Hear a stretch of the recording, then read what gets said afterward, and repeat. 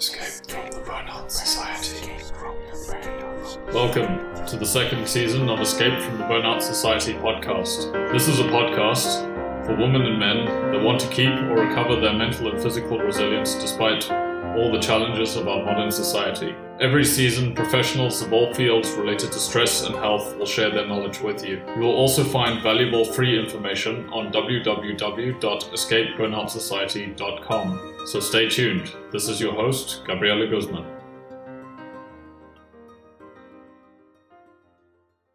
Welcome to Escape from the Burnout Society. My name is Gabriela Guzman.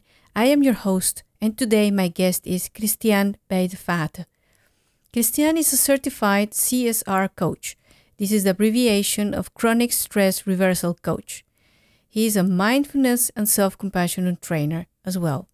He first graduated as a social psychologist, and after traveling by bike from the Netherlands to India, he decided to become a mindfulness trainer. His passion for traveling took him also to Nepal, and both trips changed his view of the world. He learned different meditation techniques and practiced yoga. Christian's knowledge and experience extends also to the field of sports. He is a running instructor and a passionate runner. He has participated in several triathlons and engages regularly in other physical activities. At this moment, he is a mindfulness counselor and gives one-on-one coaching and online training to groups. His practice is in the south of Amsterdam, where he also lives at the moment. So, Christian, welcome. You are very welcome in this lovely evening. Well, thank you for having me. It's nice to be here. Well, Christian, I think we have many topics to talk about related to mindfulness, but I think that one of the first things people would like to know is what is the origin of mindfulness, since, it's just like a very common word, like, oh, you have to be mindful about this, mindful about that, but I think that doesn't really have to do something with what really mindfulness is. So if you would like to explain us how did it started and how comes that it's actually so a kind of hype. Yeah, I think like 5 years ago, maybe a little bit longer, it's especially in the Netherlands, it became a really big hype. But the mindfulness as I teach it, it's already this 8-week course is already running for more than 40 years now. But the origin of mindfulness is even further back, like 2,500 years ago, with the Buddhism there, because mindfulness is a big part of Buddhism, and that's where 40 years ago Jon Kabat-Zinn took some techniques from and built it into a 8-week course, which was more like a psychology. More based on psychology and the techniques of the mindfulness meditation from Buddhism, and those came together. So the East and the West in this 8-week program in what they called the stress clinic in University Hospital in Massachusetts. So I think in the year I was born, the first mindfulness course was taught there, like in 1979. And but mindfulness is already practiced for like 2,500 years. So it's a very important part of the Buddhist practice. So it's not something more new, but I think the way the West took it is different, because it's more secular. It's more part of psychology than it is of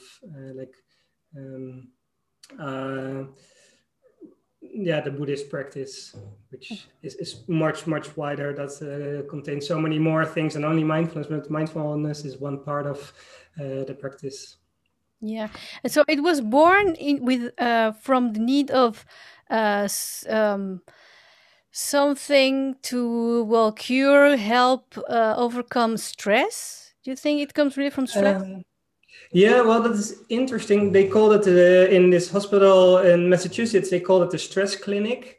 But John Kabat-Zinn first came up with this program for people who suffered from chronic pain and the stress they experienced from chronic pain. And well, the hospital couldn't help those people anymore because they finished their treatment and there was nothing they could do. Yeah, they could give them like painkillers and send them home, but there was no other treatment anymore, like chronic back pain and chronic headaches and things like that. And John Kabat-Zinn, who was working in this hospital as a microbiologist, he thought, I might have something for these people. He had a lot of experience with meditation and yoga, and he came up with this 8-week program. And well, that worked really well. And in the years, they did a lot of research, and it started to grow. And then they found out that it wasn't only helpful for people with chronic pain, but also with people with different kinds of stress, anxiety, depression, and also it was very helpful for just people without any complaints or problems. Yeah. Well, it's very interesting to think that actually being mindful about your pain could help you. Yeah, it is really wonderful. What they found is that if you change your relationship with the pain you experience, your experience of the pain will change as well. And what John Kabat-Zinn was teaching the people who came in this program was not to fight with their pain anymore, not to resist, but to accept the pain as the experience in the moment. Just going with your awareness towards the sensation of pain and just let it be without, resisting, without fighting, without trying to get away from it, but just going towards it and just embrace it as it is. Because, well, with chronic pain, there's just pain. You can't run away from it. And with the acceptance and the spaciousness, which in this experience of the meditations they thought they practiced, people experience a lot of space around their pain, and the pain wasn't like their whole life anymore. They could experience pain, but they could also say, well, there's much more in my life and I can do much more. And with this, the people even noticed that their pain became like less prominent in their lives. So even the experience of pain lessened, and they didn't really expect that at first, but just by accepting your pain, the pain seemed to get less, and for some people even disappeared. And that's and then because it worked so well, people after 8 weeks you could see a really big change, and then a lot of they really wanted to know how that worked. So because it was first done in university, they did a lot of research, and now there's so many articles written about mindfulness that it's really accepted also in the more scientific world. And they do a lot of neuroscience on mindfulness as well. They put people in scanners and see how their brains change after 8 weeks of practice. And even in science, it's really booming now. It's wow. So that's why it became such a hype. Yeah, I think that helped. Yeah, even because. In the Netherlands, you need a evidence-based practice to if you want to as a therapist, you want to use a program, then it has to be evidence-based. So with all the research, it became evidence-based, and then all the psychologists, even in the regular medicine, they could use this program. So and then it got really known. And because at first, I think in the Netherlands, it was about 15, 20 years ago when mindfulness started. And mostly it were the psychotherapists who were teaching mindfulness. And then it became more and more popular. And now a lot of yoga teachers and coaches and people like that also started to teach mindfulness. And now there are a lot of mindfulness teachers, a lot of different kinds of mindfulness teachers. Still some psychologists and also people from different kind of backgrounds. Also people more from the Buddhist background, people more from the yoga, the coaching, more from business and from psychology. It's interesting how it developed. Oh, it's very broad indeed. Very broad, yeah. And tell me, Christian, because you traveled some years ago to Nepal and you went to India. Tell me about your experience there. Yeah, the first time I went to India, that was during my studies. I think after my second year of psychology, I thought to take a year off, and I already practiced some meditation. I was interested in yoga and meditation, and didn't really know where to look. So I thought, well, India, that's the place to go. So I went for about 9 months to India, just put my studies on a hold, and then I practiced a lot of yoga and a lot of meditation, also meditation retreats. And I was hopping from a yoga ashram to a meditation retreat, into another yoga ashram, into a meditation retreat. And I did, I think, like 3 or 4 retreats, and I stayed in yoga ashrams for quite a long time, just practicing every day.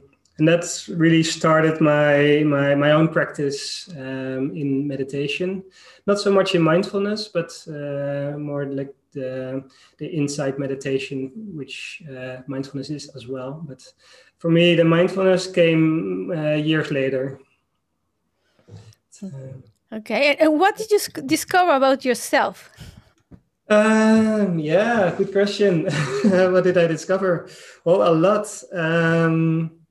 And I still do. It's an ongoing process, I'm sure. Well, with meditation, you just notice all the things you do on like an automatic pilot, like the thought patterns, positive, negative thinking, reaction to things you can be worried about. You notice like you sometimes just go into like a mode of trying to fix things you're worried about, and with meditation you become aware of how these things go almost by itself, and then you can step back and see yourself doing it, and then if it's not really helpful, then you can change it. So what I maybe at first noticed, it took a few years, but that I was pretty I had quite a strong inner critic, and I was kind of harsh for myself, also in meditation. And during the years, it became more kinder and kinder, more open and accepting. And I think the compassion and the kindness really came into the meditation and in my life as well, toward myself, and I think also towards other people in the world. So that's something I think changed a lot during the years of meditation. That became much less focused on getting somewhere, experiencing things, but more accepting of the experience I have in the moment. Because I think in India, my first time meditating a long time, I was really looking for a certain kind of experience. Especially in India, they talk a lot about enlightenment and a lot of really special kind of states you can go into if you meditate really, really hard and really deep. And I was really looking for that. And I was really frustrated as well because I didn't go into this enlightened state. I didn't become enlightened. So it was really annoying after so many retreats, I thought. I want my money back. Yeah. So after a couple of years of meditating, I kept practicing. Then, especially when I came in contact with mindfulness, then I became much milder and much kinder towards myself, and the practice became like a gentle practice of just being with the moment and the stage you're in at the moment, without striving towards something else and working really hard and being frustrated. And I think that's also something which kind of it's I found it in the rest of my life as well. Yeah. Where so I became kinder to myself with work, with the things I wanted in sports, and that helps. My life became much easier that way. So. Yeah, you're also a passionate runner and it's passionate sport guy actually. Yeah.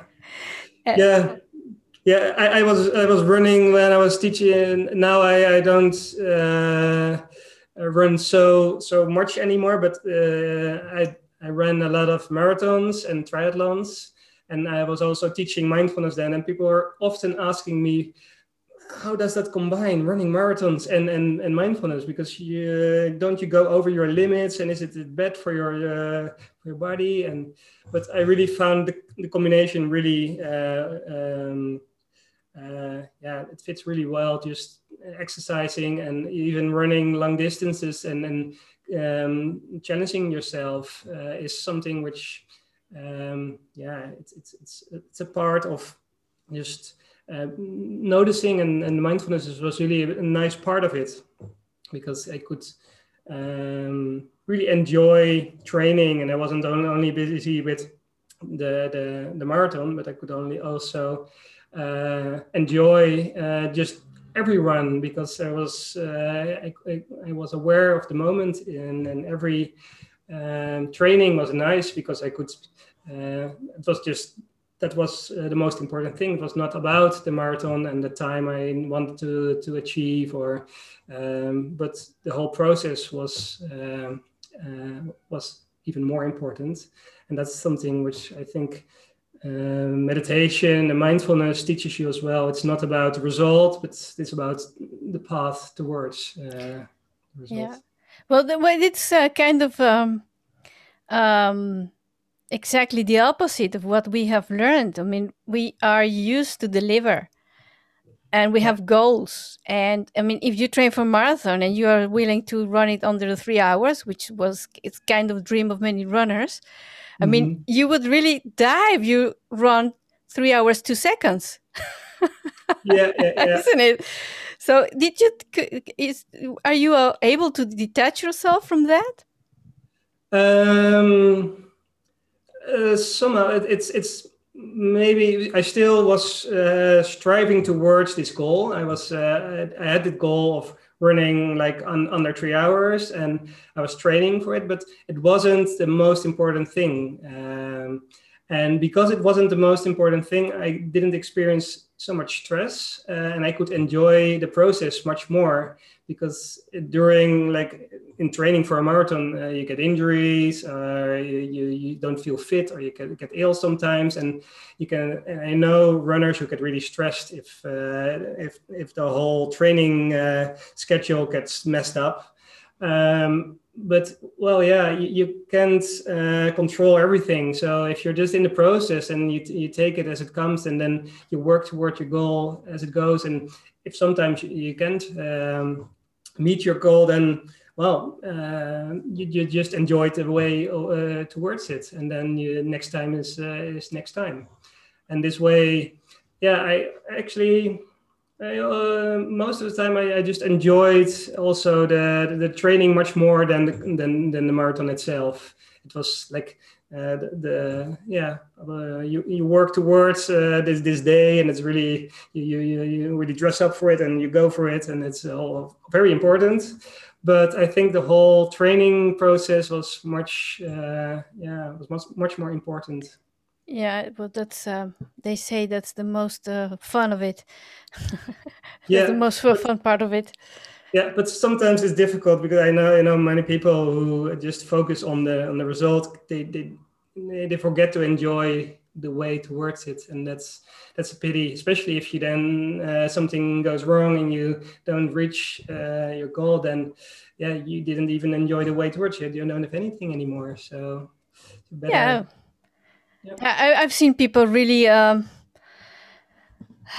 swearing after a race. Oh yeah, They yeah. were very angry because they didn't run what they wanted to run, and I mean, whatever people you was were standing in the way, or whatever accident happened, and they're really frustrated for the rest of the day or maybe for a week. Oh yeah. Yeah, and it's only sport. So did it succeed? I thought you ran under 3 hours, isn't it? Yeah, yeah. 2:39. Yeah, Yeah, I mean, you had enough time. you yeah, can have yeah. you have enough time. Oh, great! And well, Christian, let's talk about the benefits. I mean, now you talk some benefits, of course, for people who are engaged in sport, and I think we might just have another talk another time only about mindfulness and sport, Oh which yeah, is very good one. interesting. Yeah. But tell me, what about the benefits for well, daily life, and especially for people with stress? Yeah, I think, and that's the program with John Kabat-Zinn started. It's called the mindfulness-based stress reduction course of training. It's actually training. So it's all about reducing stress by changing your relationship to the things that give you stress or the experience of stress. And the interesting thing is that it's often said that you don't learn to relax, but you learn to relax while you're stressed. So you learn to relax with stress and not get rid of stress, because then it becomes really a big fight not to be stressed. But if you can relax in the moment there's stress, then something changes, and usually the stress doesn't stay so long. And sometimes the stress disappears by itself without you trying to get relaxed, but it's just being okay with in the moment with whatever comes. And that really helps because if we are afraid of being stressed, or we really want something going a certain way, or we don't want to feel something, then we start working really hard to get rid of a feeling or rid of a thought, or getting a certain problem or situation the way we want it. And there are many things we can't control. So the moment we start to trying to control things we can't control, like our thoughts or our feelings, then we add another layer of stress on top of it. And mindfulness helps to just observe what's happening in the moment without trying to change it in that moment, and just see, what do I need in this moment? What is helpful now? And from this moment of stopping and not doing, you can give a really healthy response to a situation, or to your own feelings, or to the thoughts running in your head. And which, if you're not aware, and if you're just really reactive, then you might go into like a fight or flight mode, and trying to change it, trying to control it, or fighting it. Because if you have a feeling of anger, and you think, oh, I shouldn't be angry, or then you even get more tensed up. Well, if you notice anger and you're in the state of, okay, I notice anger and I don't have to change this feeling at this moment, then you start to notice that this feeling also dissipates by itself. And it saves you lots of energy by just noticing what's happening, stopping, and then seeing, is this something which needs action, or is it something which will pass by itself? And then you usually notice that most things will pass. And then from there, you can still do the things you need to do. It's not a really passive action. It's really stopping, noticing, being, and from there acting in a more wise way, I think. Could I say that it's more a kind of accepting and acknowledging than denying? Yeah, it is the act of accepting your experience in the moment, and which Well, when people talk about accepting and mindfulness about accepting, then they think you should accept your situation or you should accept what's happening. But it's not about accepting what's happening or your situation you're in, or like if you have a job and it's really busy, you have all kinds of deadlines. It's not about just accepting that it is what it is and doing everything, or accepting your boss who might be really nasty or not really a good manager and gives you a lot of stress. And it's not about accepting this and this and this, but it's accepting the experience you have in the moment and see what's most helpful for you, because you can feel a certain way about it. And if you notice, then you can choose how you want to act. If you don't, then you probably react in a way you always do, which probably came from the past, where you learn to act a certain way, what's usually called working on the automatic pilot. You're not really aware of what's happening, but you just keep going and going and going. And mindfulness gives you the time to stop and see, oh, here I am, and this is what I feel. What do I need now? So very, very important for people who have the tendency to work too much and go very much over their limits, and not recognizing boundaries of the body, the signals of their body, and with stress, it can go all the way into a burnout if you don't notice that you're getting tired, getting even more stressed and more stressed till the point where it stops. But if you stop yourself and notice, oh, this is happening now, you can take action. And take action, of course. And the thing is, it happened actually to me. Mm-hmm. That you don't recognize the signs that you are stressed, but you're actually very stressed. And this is already being months, maybe even years, until the moment that it's too late and your body just decides to stop you from being stressed. So this is very interesting, of course. And well, tell me also about we were talking the last time on the phone about the what happens and the story we make out of it. Can you explain us when you have a problem, and then you have that moment, you have some pain, but then you have a big story that you make in your mind, and it stays there for maybe weeks or years or whatever. Yeah. Well, what usually happens if we experience a kind of suffering or pain, it can be mental suffering or physical suffering, like pain or ache or negative thoughts, we pretty immediately tend to give meaning to it. And what does this mean for me? What does this mean for my future? What does this mean in general? And what do I need? And that kind of makes the problem bigger than it is, because it started with pain or mental pain, and then it became something more, because in your thoughts you added some kind of meaning for yourself and for your future. And usually you also add like some resistance to it, because if it's a negative thing, you usually don't want to feel pain, of course. That's natural because it's unpleasant. But with this meaning, it means that I'm not doing right or I'm not okay, then you also have this resistance. Oh, I don't want this. And then it grows even more.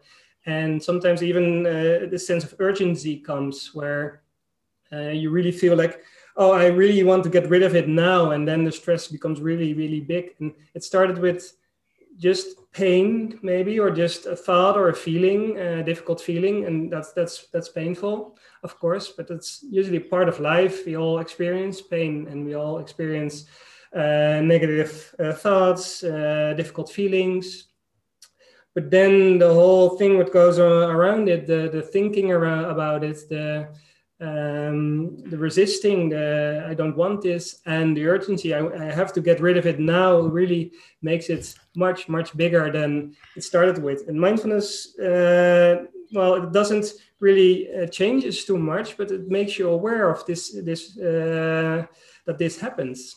And in this way, you start to notice, well, it's the pain that's there, and I'm adding the rest. And then it's easier to let go of oh yeah, this is what I add myself, and maybe I can just stay with this pain now. And that's in the practice of mindfulness meditation. We also practice just to notice discomfort in sitting, or just going towards, oh, this is what it is, this is what I feel, without, oh, this means I can't sit, or this means I'm doing it wrong, I can't do it, or I should learn something else, or I'm really terrible.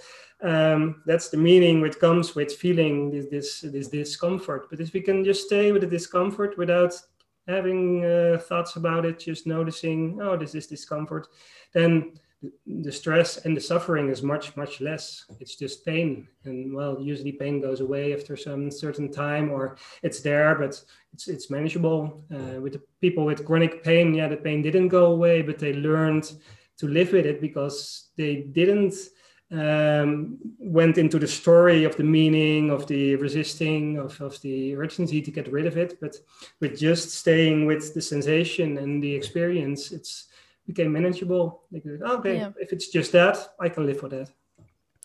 I read yesterday somewhere something I found it was really amazing. It was something like the fact that your thoughts exist doesn't mean that they are right, that they are true. And then I thought, oh, I've never thought about that way. Of course, they exist. A lot of thoughts exist, but many of them can be very wrong. They're maybe not even true. Mm-hmm. So I thought, okay, well, I'm going to write that down. Yeah. And well, let's see. Let's talk about when it all becomes so much that you get a depression. So how does mindfulness help people with? How do mindfulness help people with depression?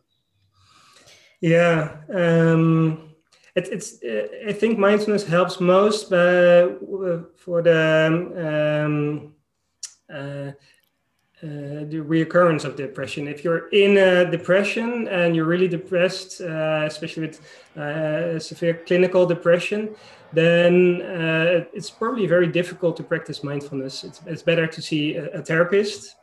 And maybe, well, even medication might be necessary with a very severe depression. But when you recovered, it is really good to practice mindfulness, to do especially the mindfulness-based cognitive therapy, which is also an 8-week program, which more towards depression. But it helps, it prevents relapse into depression, because depressions often start with one thought, and like a thought, oh, I'm not good enough.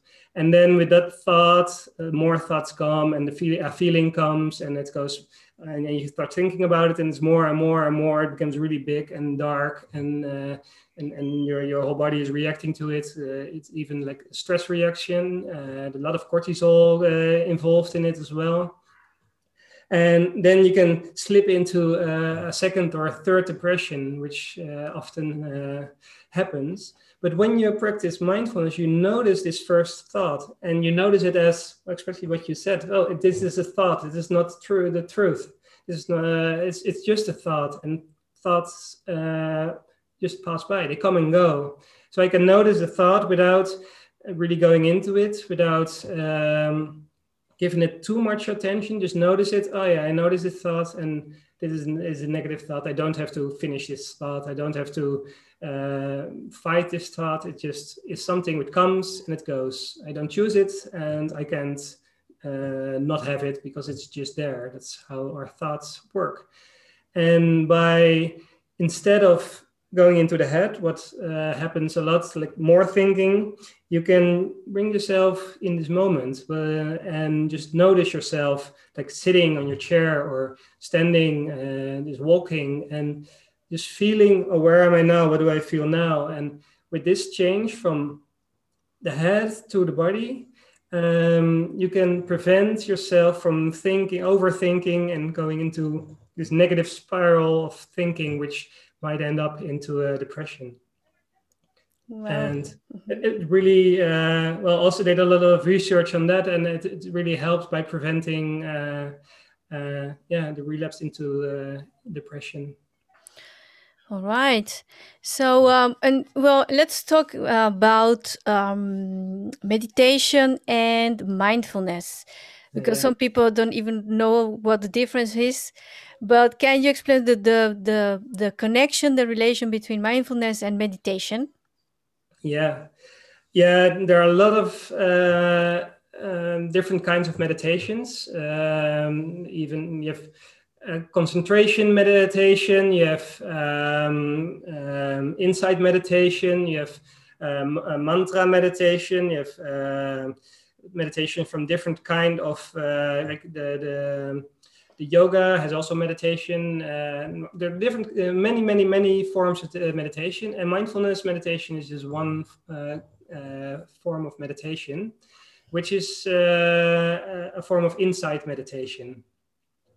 You practice to be aware of your experience in the moment while you're having this experience.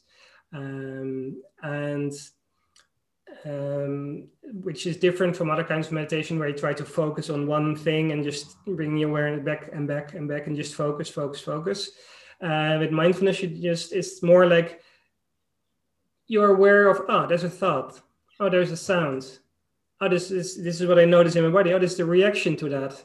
And then, of course, you have this anchor point of for example, your breath. So you refocus again, and then you notice again, what's happening now? So mindfulness is, it is the way of experience. The moment is like active way of being in the moment without judging, without trying to change anything. And meditation is the way to cultivate the quality of mindfulness you can cultivate in yourself, because mindfulness is not really a thing. It's more like something you not really do it, but it's much something you do, and the mindfulness meditation is the way you practice this quality in yourself. So the ability to be present in the moment without judging, without striving. This ability is most easily trained in meditation, because when you close your eyes and you bring your awareness inward, then you notice a lot of the processes that are going on there. And these are the processes which teach us mindfulness. If the moment you feel a slight pain, then automatically something happens there, because sometimes you try to, it's a thought, I don't want this, and then you the action of trying to get rid of it. And with mindfulness, you just observe this, and you see, now I notice what happens, and now stress comes up, and then you let go. You go back to your breath, for example, and then you notice a sound, and then a thought about the sound comes up, and maybe irritation, and you say, now I notice this, suffering again, and back. And all the time in the mindfulness meditation, you just notice what's happening in this moment, and then without really trying to achieve anything. It's because the moment is already there in the full presence, and without changing it as well, because it's okay as it is. That's the practice, just being with your experience, and you don't have to change anything because your experience is also already there. And so it's in this meditation, you're more kind of unlearning than you're learning new things. You're unlearning the things we learned in school. Try to get this result. Do your best. Relax, or get better. Or you really have to master this because you're already training for like 3 weeks now. You can do it. And with mindfulness, we unlearn this kind of thinking, this approach, and we learn a new approach, which is being and not doing. And with being, you're just there with whatever comes, and this can be really nice, really a lot of peacefulness, or ease and relaxation. And it can also be a lot of irritation and a lot of restlessness and pain in the body. And whatever is there, it's your experience in that moment. And you train yourself to be present with that experience. It would be really wonderful if they could teach this at school, don't you think? Yes, definitely. And they're doing this more and more. That's in Netherlands, it's getting slowly, but at schools they are teaching it. But I know in the United States, it's even bigger now. Mindful Kids, and I think even for the high school, they have this mindfulness programs, and more they're incorporating it into schools as well. Yeah, I heard that they were also experimenting. Well, it's not really experiment; they're really doing it with giving instead of giving a timeout, children just have to go and meditate. Yeah, I'm sure there's some schools do that. Yeah, that's actually nice. I know there's some nice documentaries about it. I think a couple of years ago I saw a nice one where they really are teaching children to first experience their what's happening, the feelings they have, and then just notice. Oh, you have to take a little bit of time, and then you react. And then if they get angry at each other before they fight, they first feel what's happening now, and then okay, how do you want to go further from this? And then children became really kind and really open toward the experience, and was really nice to see. And and tell us about compassion, because you are also a trainer in compassion. Yes. Yeah.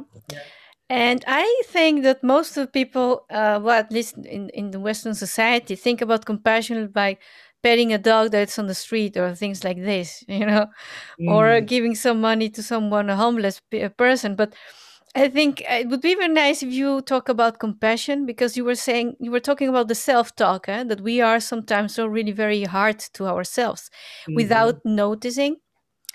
And that the moment you learn more about compassion, that you can apply it to yourself, that changes a lot. So can you tell us a bit more about that?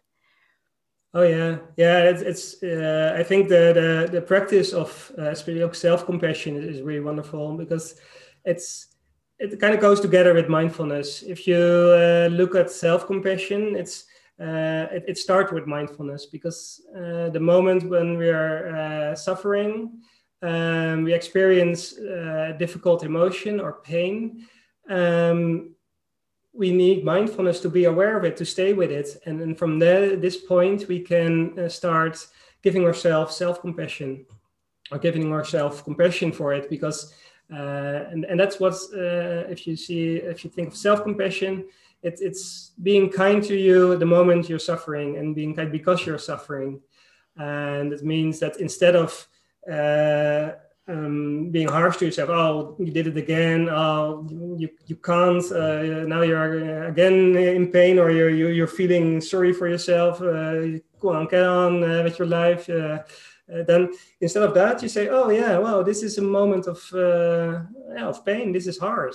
And then just by saying this, like you would say to a good friend, or a child who has the same kind of problem, you don't say, oh, you're stupid, why did you experience it again?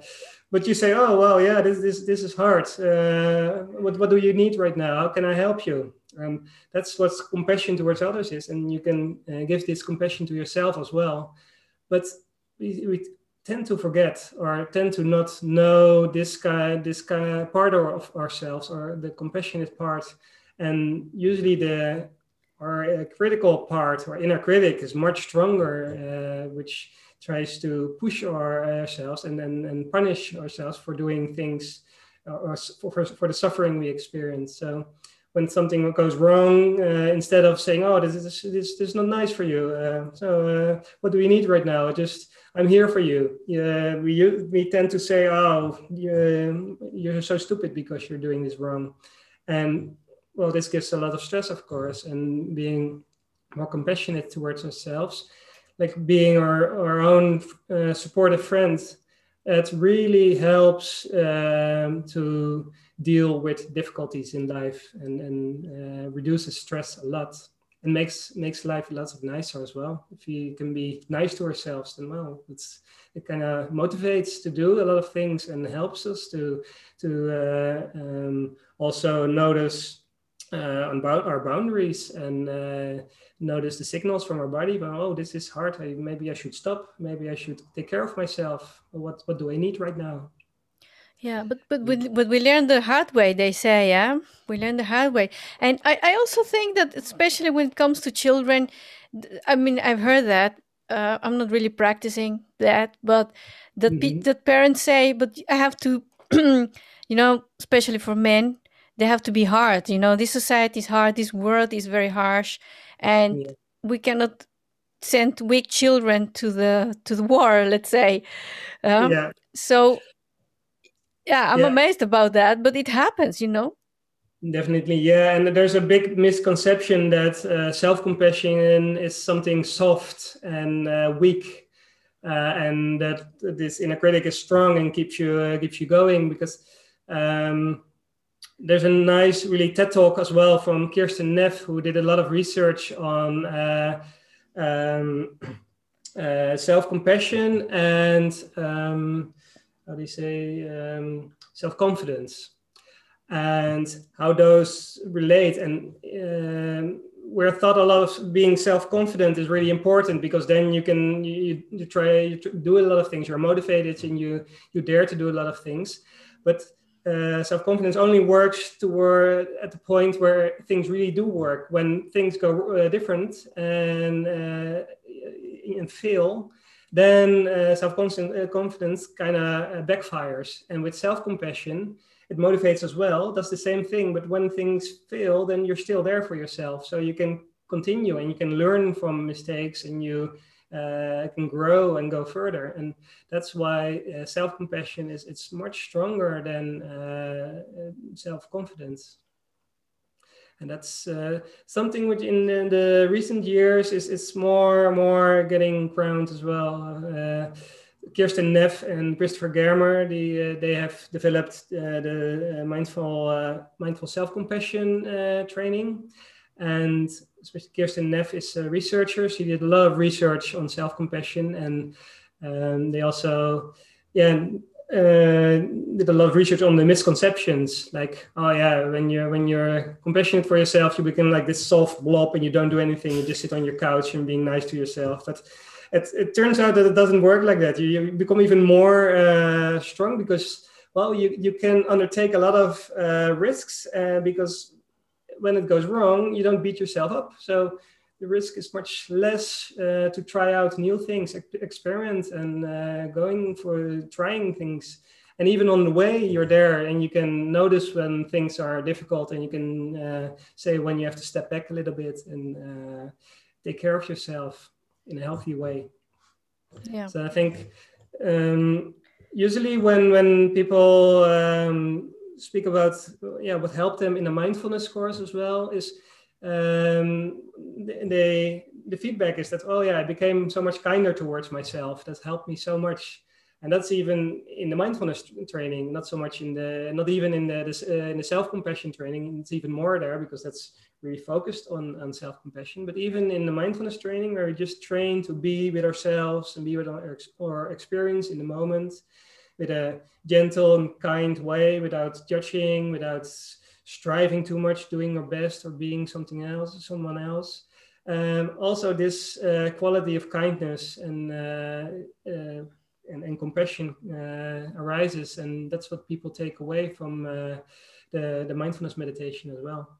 Yeah, but I think that's what you were just telling us about, unlearning all this stuff we got in our unconscious mind since we were very young, which is not really very easy to take away.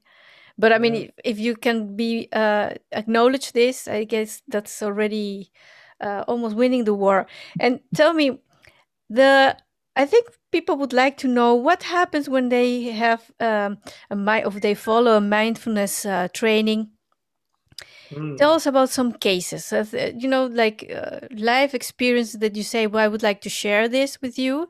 And we don't necessarily need the names, of course, Yeah. but it would be nice to hear about examples.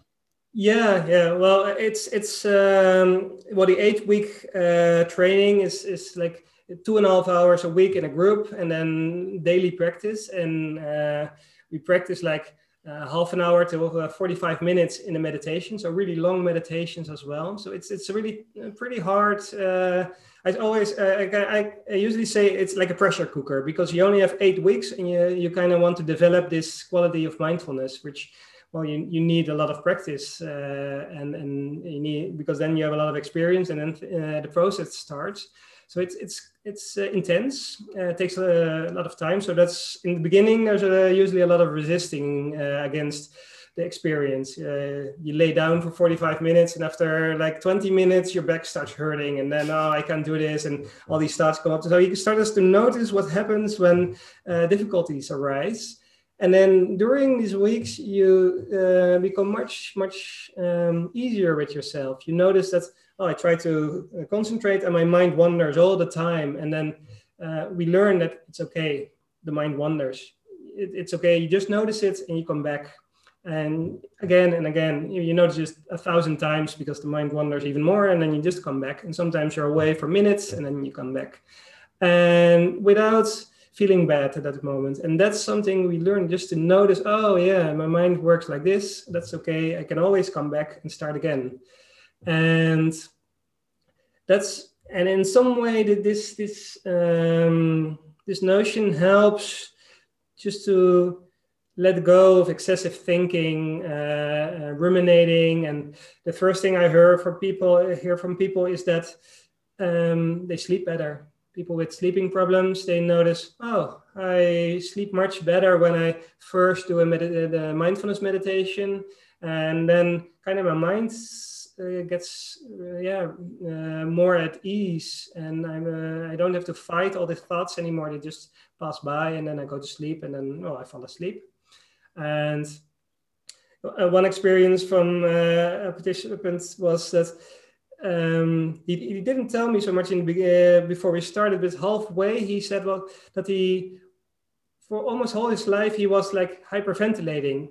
And during, I think the third or the fourth week, he noticed he wasn't anymore. And he didn't know why or what he did, but it was just, it was gone.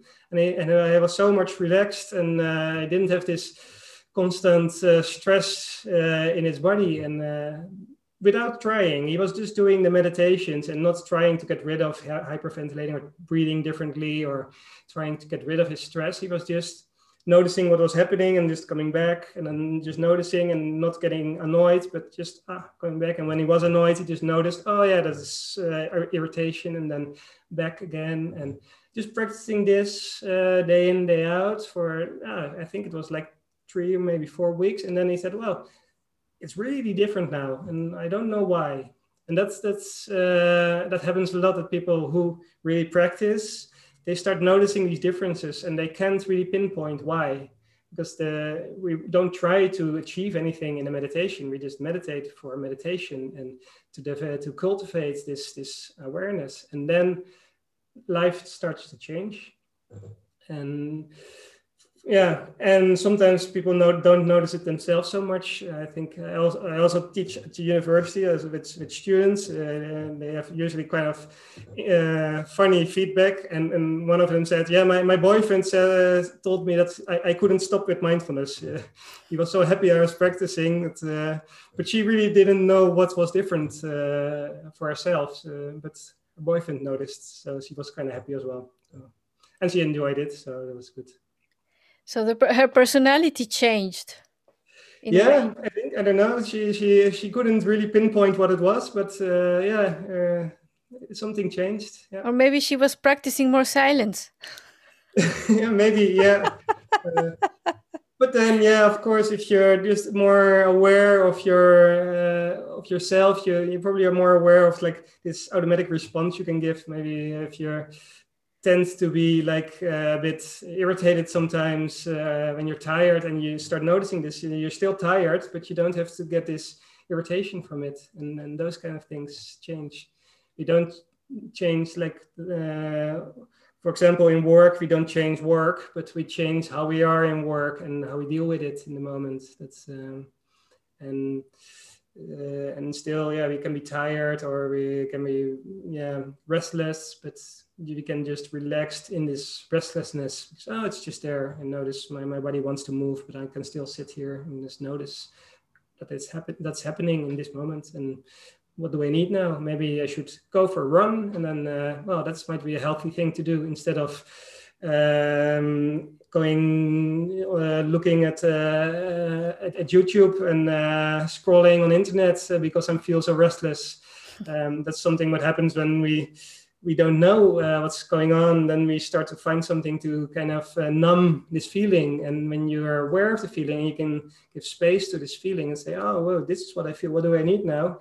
You usually don't choose to binge watch Netflix series or go look at Facebook for an hour or two. You usually go take a shower, or go for a run, or do a meditation, or something which helps you in the long run.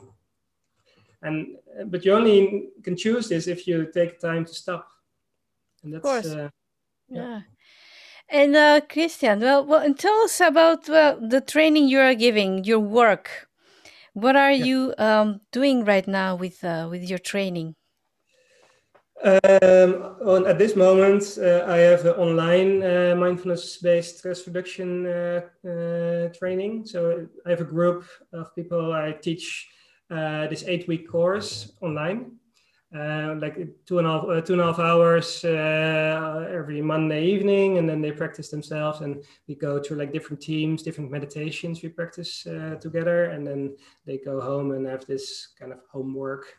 It's not really, it shouldn't feel like homework, but they have their own practice during the week, and then they come back next week and we discuss experiences. So that's one part of my work, and I also have my own practice as a counselor and a coach. So I also coach mostly people who suffer from stress and burnout, and I help them to recover, to stop the things that gives them stress, and to get into at first, especially with burnout, first into a daily rhythm of more relaxation, more rest, and cutting on activities, and just getting the balance between, well, this is an activity, then I need a moment of rest, and then again I can do something which more active, and then I need some a pleasant thing, recovery. So you can have your work things, or things you do which might be give you kind of workload, and after everything which has some pressure, you need to relax. And I really teach people in that, and I guide people towards to being more aware of how their energy balance goes. When should they stop, and instead of going starting with work and just stopping only at the end of the day, to stop many times a day and take breaks, and notice how they are at the moment. Do I need a longer break? Also, the mindfulness really fits in there, and then usually when people get their energy more back, usually takes quite a long time. You probably know that.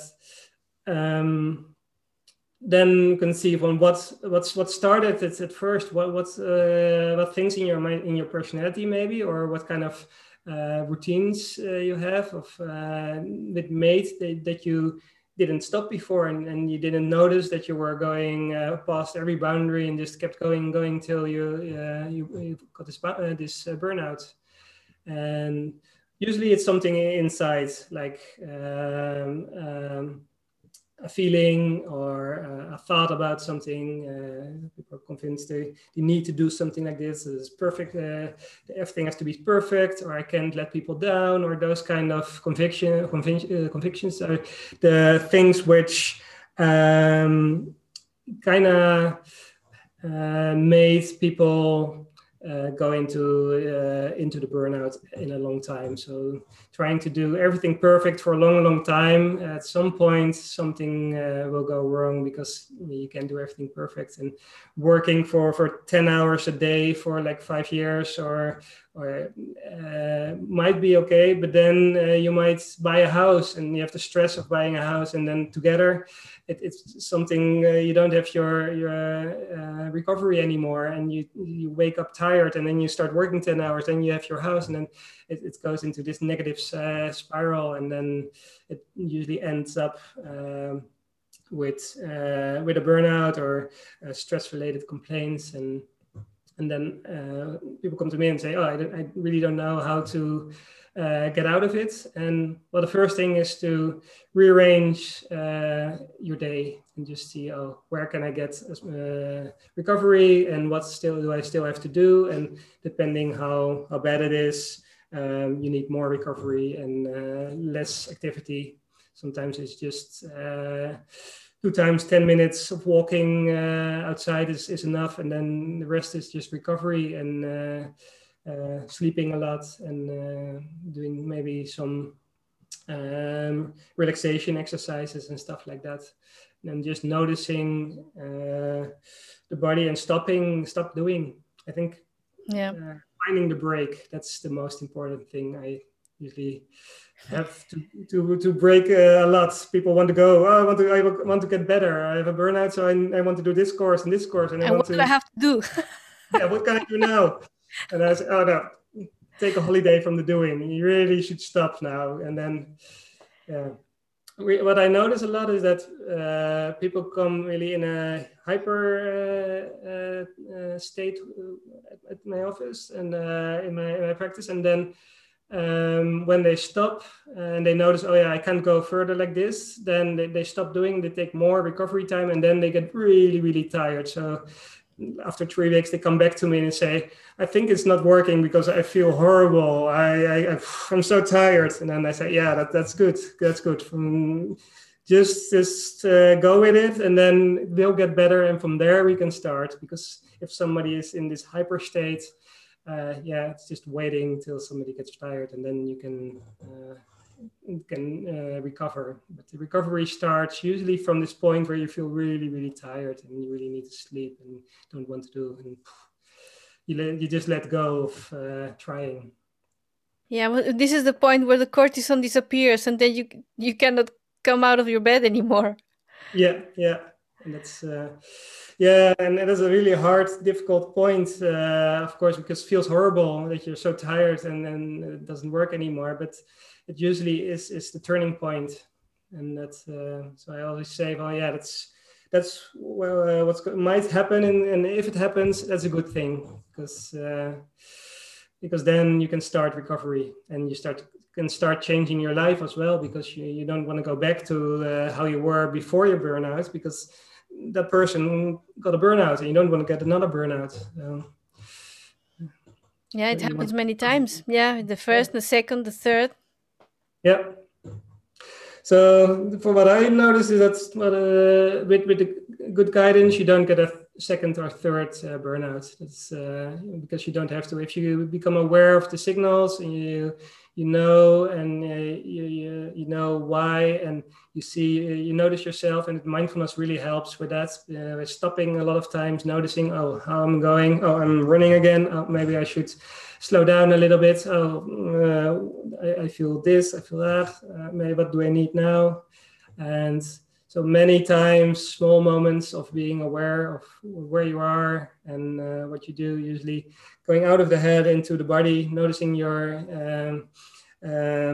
feet on the ground is just a really good practice. Just during the day, many times, just notice your feet on the ground and take a deep breath, and then, oh yeah, I'm here, I'm now. And how do I go from here? That's I think that's really a simple practice for everybody to do many times. Just check in with yourself, just noticing what's happening, what's going on with me now. What do I feel? And do I feel my body? If you're not feeling your body, then it's time to stop. And so when someone comes to you and says, well, I need a coaching, and I can afford the one-to-one coaching. How long does it take for someone to? Is it also 8 weeks, or can it be longer or shorter?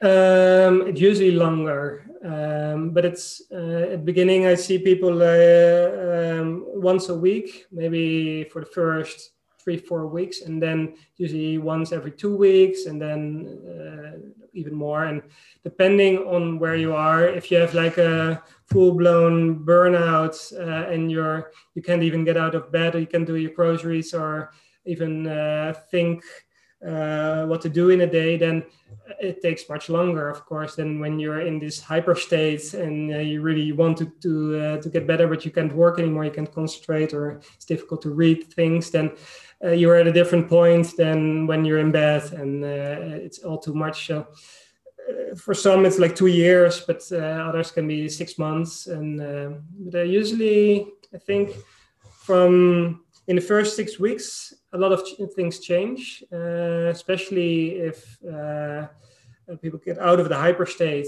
and really find the time to step back and, if possible, really feel being tired, because usually the stress compensates from being tired. And when the stress goes away, you notice, oh yes, I'm tired. And then in 6 weeks, you see that things are really changing, because your energy starts building up, but then you're not there yet. You just have to start building up slowly, because if you go, oh yeah, 6 weeks, I'm feeling a little bit better, I go back to work, then after a few weeks, you probably will be back where you started. And that's what many people do as well. They take a holiday, they think, 2 weeks recovery, and then I can go again. And usually it doesn't work. So from there, I think usually it's like 6 months. I think often like 10, 16 sessions 16 is really long, but 10 sessions is pretty normal. And with just some stress complaints, and sometimes five sessions is enough, just to get some changes in the daily life, some changing in work, and just giving more priority for recovery, more priority for going for walks, and don't eat your lunch behind your desk and stuff like that. Sometimes that's enough to prevent like a burnout, but when the whole recovery process usually takes some time longer. Yeah. Yeah. Well, important also for employers, to know that it's not going to be. There's no shortcut. No, there's not. No. There's no crash course. No, unfortunately, it would be nice if there was a pill, and we could just pop the pill and then we're better again. But no, it really is like changing the way you deal with the whole life, I think, and because it's never only work. It's usually private things in private life as well. It's the balance, and you have to balance them all, and that's sometimes difficult, because especially with young people, they want a lot. They want a career, and they really want to go up really fast, and they want to have a family and a social life, and that's. They say the millennial problem is that there's so much. You have to have 110% of your social life. You have 110% of sports and fitness, and you have 110% of work, and then 110% of family life. And well, if it adds up, it's you don't have so much percent. So that's Yeah. You can fit it in. Yeah, and then you still have yourself. What about that? Yeah. Definitely so, yeah. Then one day you discover you're also a person. Yeah. And that's, I think, the especially the self-compassion really helps notice, oh, yeah, I'm there. And, I feel, it's actually quite hard as being a millennial at this moment, because everything from Facebook and things which are all the pressure from all directions. And, well, if you don't notice it and just try to keep up, then it gets harder and harder. But if you practice self-compassion, you can notice, oh yeah, well, all this pressure, it's really hard. What do I need now? And then, well, maybe I should take a step back, and maybe I shouldn't. It's not necessary to do everything 110% because I'm here, and this is how it is. And then you notice that you're not alone, because then, oh yeah, we all do this and we all experience this. It's the common humanity in the practice is really important. Yes, right. Well, Christian, this has been a lovely, interesting conversation. Yeah, it feels like we could go on for a couple of hours more. Yeah, indeed. And I think we are going to do it again, because we have this common part in sports, and I'm very interested in it. I mean, I rediscovered running actually when I started meditating. Ah, really? Yeah. And that I was like, why didn't I do this before? I run up more than 20 years, 25 years, I thought, more even. Anyway, and I thought, now that I can meditate and run and all these experiences, and I felt like, wow, so we both have to have another podcast. This for sure. Nice. Yeah, and you're never too late, so that's nice you can experience this now. Yeah, great indeed. And of course, then we have to share it to the audience, that they can also experience themselves. Oh yeah. Christian, so what I'm going to do is I'm going to write down also your website, because you give coaching one-on-ones, you have a group. Of course, you can also give coaching in English, because as you know, many people that listen to my podcast are native speakers in English. Yes. But well, they can find you. Yeah. My website's in Dutch still. I still have to put an English version of it, but I do coach and counsel in English, even online. So different distance shouldn't be a problem. But they can find me for sure. Yeah. Well, great, Christian. I really want to thank you for your time. Yeah, thank you very much for having me. It was really nice talking to you like this way. And I always enjoy these kinds of conversations. So. Thank you. See you soon.